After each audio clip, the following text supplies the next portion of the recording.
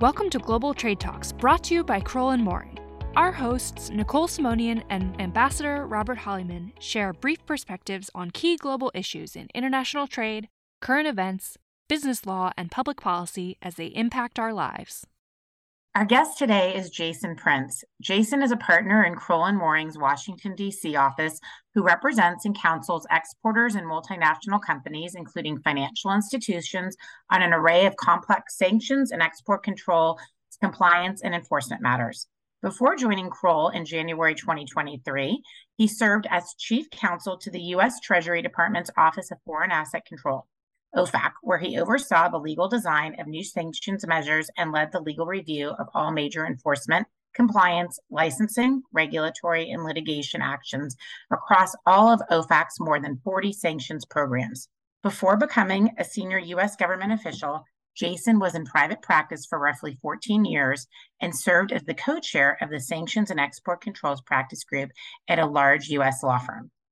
Jason's experience also includes serving as a law clerk to Judge Susan H. Black of the U.S. Court of Appeals for the 11th Circuit, as well as Deputy Press Secretary to Nobuteru Ishihara, a former Japanese House of Representatives member and Japan's former economy minister. Jason earned a law degree from the University of Notre Dame Law School, a master's degree from the University of Cambridge, and an undergraduate degree from Davidson College. Welcome, Jason. Thank you, Nicole. It's a pleasure to join you. You have a remarkable perspective on economic sanctions due to your senior role at OFAC during a pivotal period and your roughly 14 years of private practice prior to that. There's so much we can talk about, but let's start with some of the context for our listeners. Could you provide an overview of OFAC and the role you played during your roughly 2.5 years as OFAC's chief counsel? Certainly. So OFAC is an agency within the U.S. Department of the Treasury, and it is responsible for implementing U.S. economic sanctions. And sometimes the sanctions that it's implementing are derived from presidential executive orders, which are based on statutes, principally the International Emergency Economic Powers Act, but with respect to Cuba, the Trading with the Enemy Act. And then also there are instances where the sanctions flow out of new statutes, such as the Countering America's Adversaries Through Sanctions Act or the Syria Civilian Protection Act. Now, OFAC consists of civil servants. It has a director and a deputy director, and then a leadership team, none of which are political appointees. And the office is divided into multiple sub-offices, including the licensing, regulatory affairs, policy, compliance and enforcement, global targeting, and legislative affairs offices. And each of those offices report up to the director, who in turn reports up to the Treasury Department Undersecretary for Terrorism and Financial Intelligence, who is a political appointee confirmed by the Senate. As chief counsel, my role was to serve as the primary legal advisor to OFAC's director and deputy director, and to supervise a team of attorney advisors who provide the day-to-day legal support to all the different OFAC offices I just referenced. And OCC, as it's referred to, the Office of the Chief Counsel, also handles any litigation in which OFAC is a party. Now, obviously, the Department of Justice serves as litigation counsel, but the OCC liaises with DOJ in helping to defend OFAC's interests in such sanctions-related litigation. And Jason, you served as OFAC's chief counsel during the U.S. government's response to Russia's full-scale invasion of Ukraine in February 2022, which involved the largest, fastest expansion of a single sanctions program in OFAC history. What was it like to be at the eye of the sanctions hurricane during that crucial period? And what are some of the key takeaways from the past year of what many refer to as unprecedented sanctions against Russia? The Biden administration made a calculated strategic decision early on to declassify certain intelligence and then to share that with partners and allies in the US public in order to provide a warning of what was coming. And so it should come as no surprise that we in OFAC had a bit of a head start in advance of what ended up being the February 24th, 2022 launch of Russia's full-scale invasion of Ukraine. So in the weeks leading up to that event. We were working many late nights, early mornings, weekends. It was a lot of intense, pressure-packed work, and there were a lot of very bleary eyes around conference room tables. But everyone had, I think, a true sense of camaraderie and a very palpable understanding of our mission and its importance. I mean, it was clear watching the headlines and watching the news, seeing Russian tanks roll onto Ukrainian soil, that sanctions were going to be the foreign policy tool of first resort, along with export controls. And so everyone understood the significance of what we were trying to do, and that helped focus and energize us as a collective group. And as you noted, I think it's common to refer to the sanctions and export controls actions that were taken as unprecedented. And I think they were in many ways, but I want to clarify one thing, and that is I don't think the tools were unprecedented from a legal perspective. As far as the law is concerned, many of the tools we were using had been used in other contexts, and the focus was on not creating new tools so much as figuring out ways to modernize, to modify, and adapt those sanctions tools to be applied in the Russia context, and in particular, to provide flexibility so that the US government could act nimbly to respond to what was going on the ground in Ukraine. What was unprecedented were several things. One, these tools were being deployed against what was then the world's 11th largest economy. And that, of course, had massive impact on the global economy and required a significant amount of mitigation, which I'll turn back to in a moment. Another key component of what was unprecedented was just how multilateral and coordinated the sanctions efforts were, with our United Kingdom and European Union and other partners and allies working in lockstep to try and counter Russia's aggression. And then, as I mentioned, those first and second types of unprecedented components of this sanction surge required a significant amount of mitigation, a lot of thinking about how can we impose pressure on Russia while at the same time not inadvertently undermining US, EU, UK, et cetera, economic interests. And then the last thing is that sanctions were used in lockstep with export controls in a way that I don't think we've seen before. And they work very effectively together when they're deployed in tandem.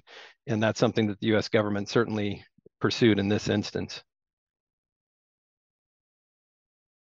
Jason, let me pick up on that thread a bit.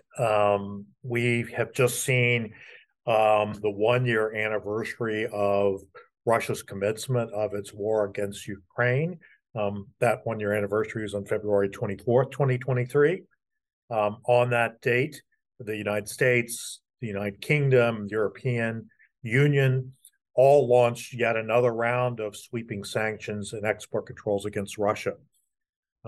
It certainly appears that there's no sign that the imposition of new sanctions and export controls against Russia is going to abate any time in the near term. If you looked into the crystal ball, if you had a crystal ball and looked into it, what do you expect to see from the United States and its partners and allies with respect to Russia-related sanctions and export controls over the year ahead?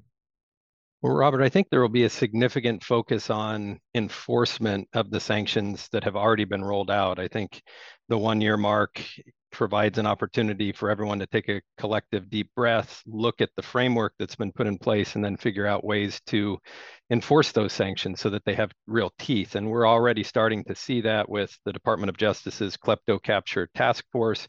They're rolling out a steady stream of criminal actions against persons who are facilitating the conduct of Russian oligarchs, for example. And we've already seen a major OFAC enforcement action against Heritage Trust, which a Russian oligarch, Suleiman Kerimov, had a property interest in. I think we'll also see an increasing focus on third country supporters of Russia. So persons in fence sitter countries, so countries that haven't really committed one way or the other, which currently consists of China, the UAE, Turkey, and other countries, and then certain countries such as Iran and Belarus, which have clearly weighed in on Russia's behalf.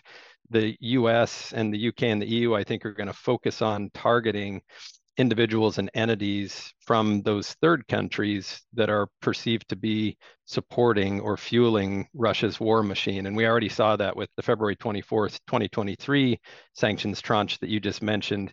There were multiple designations, or basically putting on the specially designated nationals and blocked persons list, individuals and entities from Switzerland, the UAE, and Bulgaria, for example.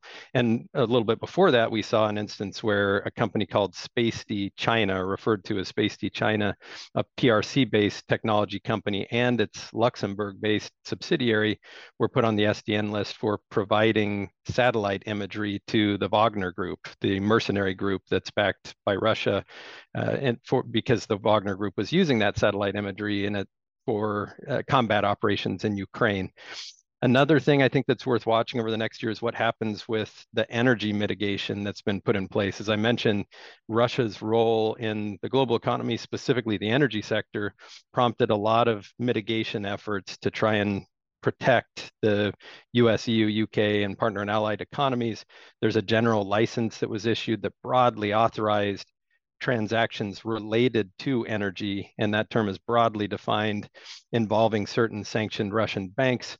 That's scheduled to expire on May 16th of 2023. And so it's worth keeping an eye on what happens with that type of authorization as Europe continues to aggressively wean itself off of Russian energy sources, and perhaps gives the United States more room to maneuver in putting sharper teeth in sanctions, even those that touch upon energy. Of course, Russia is not the only jurisdiction that's subject to U.S. sanctions, and I think you've articulated well the full effort that the U.S. and our allies are undertaking in relation to that conflict. But as Nicole mentioned while introducing you, OFAC implements and enforces over 40 other sanctions programs. So during this tremendous surge in Russia-related sanctions over the past year, I'd be curious, how has OFAC managed to continue pursuing U.S. national security and foreign policy interests through these other sanctions programs? And what have been some of OFAC's more noteworthy non-Russia sanctions actions? Well, it's a terrific point and a reminder to everyone that although Russia and the Russia-related sanctions have been grabbing all of the headlines, OFAC has continued to pursue its implementation agenda with respect to the 40 plus other sanctions programs that it implements. And I'll just focus on, to provide an example, in the few days immediately before Russia's full-scale invasion and the few days and weeks after that full-scale invasion, there were some major sanctions actions that OFAC took that, again, I think maybe got lost in the understandable focus on what was going on in Russia. And just to take one example, in the days leading up to that full-scale invasion, the president issued Executive Order 14064, which blocked certain property of Afghanistan Central Bank in the United States for the purpose of protecting those assets for the people of Afghanistan. And then there was also a broad general license that OFAC issued to try and provide US persons and people within US jurisdiction with comfort that they could continue to engage in certain business activities with Afghanistan, and most crucially, provide humanitarian support to Afghanistan without needing to worry to the same extent about the fact that the Taliban, which is a designated person, had taken control of the Afghanistan government. And just another example would be during that same sort of time frame, OFAC issued the Chinese military industrial complex sanctions regulations, the skeletal regulations implementing that program that initially was commenced under the Trump administration, and then the Biden administration, for various legal reasons, revamped, and instead of having it be a Department of Defense program, made a Department of Treasury program, and Treasury implemented those regulations during that time frame. And then, of course, there was a steady drumbeat of sanctions designations, putting persons on the SDN list under a range of programs, from the counter-narcotics program to the counter-terrorism program, even the Democratic Republic of the Congo-related program, not to mention the often used Global Magnitsky program. We saw designations under those programs going on all the while OFAC was managing the huge surge in sanctions activity related specifically to Russia.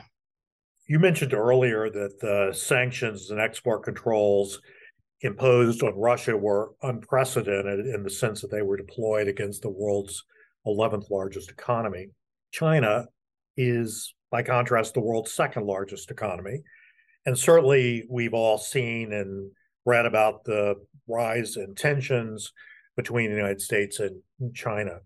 Although everyone certainly hopes that the current equilibrium can be maintained. Let me pose a hypothetical to you. If China were to take some sort of aggressive action that is determined to be contrary to U.S. national security, foreign policy, and economic interests, what might the United States sanctions and export controls response potentially look like? And importantly, for U.S. companies with significant investments, operations, or sales in China, what could and should they be doing to prepare for such a scenario, again, with the understanding that all of us hope nothing like this actually occurs? So it's important to note, as OFAC often does, that each sanctions program is designed to address the specific identified threats to the national security, foreign policy, and economy of the United States. And so therefore, no two programs are identical. Every program is going to be tailored. And we saw with Russia that, as I mentioned, there were certain tools that were called upon, but they were tailored in a way to address that specific threat. And so although I don't think we can take the Russia example as a perfect carbon copy example of what the US government will do with respect to China, I think it does provide the essential elements of a playbook that the US government would be modifying in order to address the specific threat that China was perceived to have posed in the kind of hypothetical situation you've outlined. Given that China, as you noted, plays an outsized role in the global economy as the world's second largest economy, the type of mitigation I described with respect to Russia would be even more pronounced in the China context. There would be a lot of advanced thinking about how can we take action that's going to strategically, surgically affect China while minimizing and mitigating against impact on US economy and the global economy, and in particular, the economies of our partners and allies. And I think in taking that sort of approach, the US government will be deploying a sliding scale analysis, looking at the range of potential actions that China could be taking that would be perceived as provocations, that would require some sort of sanctions and export controls response. And we'll be trying to identify ways to take calculated action that avoid undue escalation. And so on the one end of the scale, you could see, and we're already hearing concerns from US administration officials at very senior levels that China may be contemplating providing arms or defense articles to Russia in relation to Russia's efforts in Ukraine. And you could see a sanctions response designed to address that sort of threat. You can also, unfortunately, envision a situation where Taiwan was to be invaded by China, in which case there would obviously be a much larger sanctions response, but I think still with an eye towards taking into account those economic concerns and realities. And I'll note that Kroll is actively helping clients to conduct tabletop exercises aimed at proactively game planning for the various scenarios. And you start with assessing that client's China-related risk profile. You consider the potential range of US sanctions and export controls responses that could be taken to certain provocations by China. And then you strategize about how the company can mitigate risk, both now and then in response to each escalatory step as it's taken. Obviously, we're all hopeful that diplomacy will prevail, but any company with significant investments, operations, or sales in China would be wise to engage in that sort of game planning now, early, as opposed to waiting to see how things unfold and then getting caught flat-footed. Thanks, Jason. As we get ready to conclude our discussions, can you share a little bit about what led you to sanctions and export controls law practice, and any advice you may give out younger attorneys who might be interested in pursuing a similar path? Well, for as long as I can remember, I've been interested in all things international, and I took every opportunity when I was in college to study abroad, and when I was in law school, I did Notre Dame's Summer in London program, And I'm married to a woman from Northern Ireland and have family all over Northern Ireland and the UK, and spent time, as you noted earlier on, living and working in Japan. And so I went to law school and then went through law school knowing that ideally I'd have a practice that focused on international matters, and then actively sought out opportunities to work on anything and everything international related at each stage of my legal career. And so the tips I'd provide to people who are in law school and thinking about pursuing a legal career is to become fluent in foreign affairs and foreign policy and national security matters. And that could be as simple as just reading the newspaper and watching the news on a daily basis and keeping up to speed on current affairs. But it's really an important part of being able to advise clients in the international trade space. Another thing is to consider government service, and it can be done early on in your career. I happen to do it later in my career, and I think it definitely provides some valuable insight into the way the government thinks and the way the government operates across the interagency when it comes to international trade. And then another thing would be to look for firms or companies with robust international trade practices or business activities, because if you can find a platform that has that sort of existing structure and can plug into it and learn from others, it's a great way to launch a career in the international trade space. Thank you, Jason. Just like to end on a more personal question. We often ask our guests to share what book you're currently reading. Of course. I actually right now have on my nightstand the novel A Gentleman in Moscow. It's by Amor Towles, and it's about a Russian aristocrat who narrowly escapes execution during the Russian Revolution.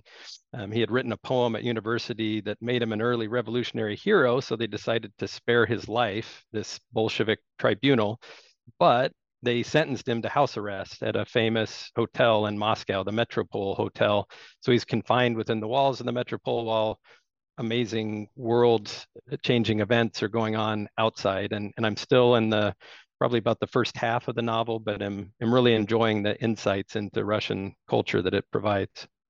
Well, you convinced me that I think I need that book on my nightstand as well. So thank you. That's a good recommendation. We're so delighted to have had you today, and we really thank you for sharing your insights and wisdom as we navigate these unprecedented times.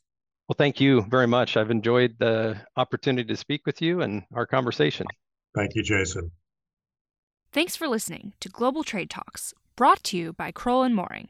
You can access more information about our guests today in our show notes or at Crowell.com/Global Trade Talks. You can find all our episodes and subscribe to our series on Apple Podcasts or wherever you listen to podcasts.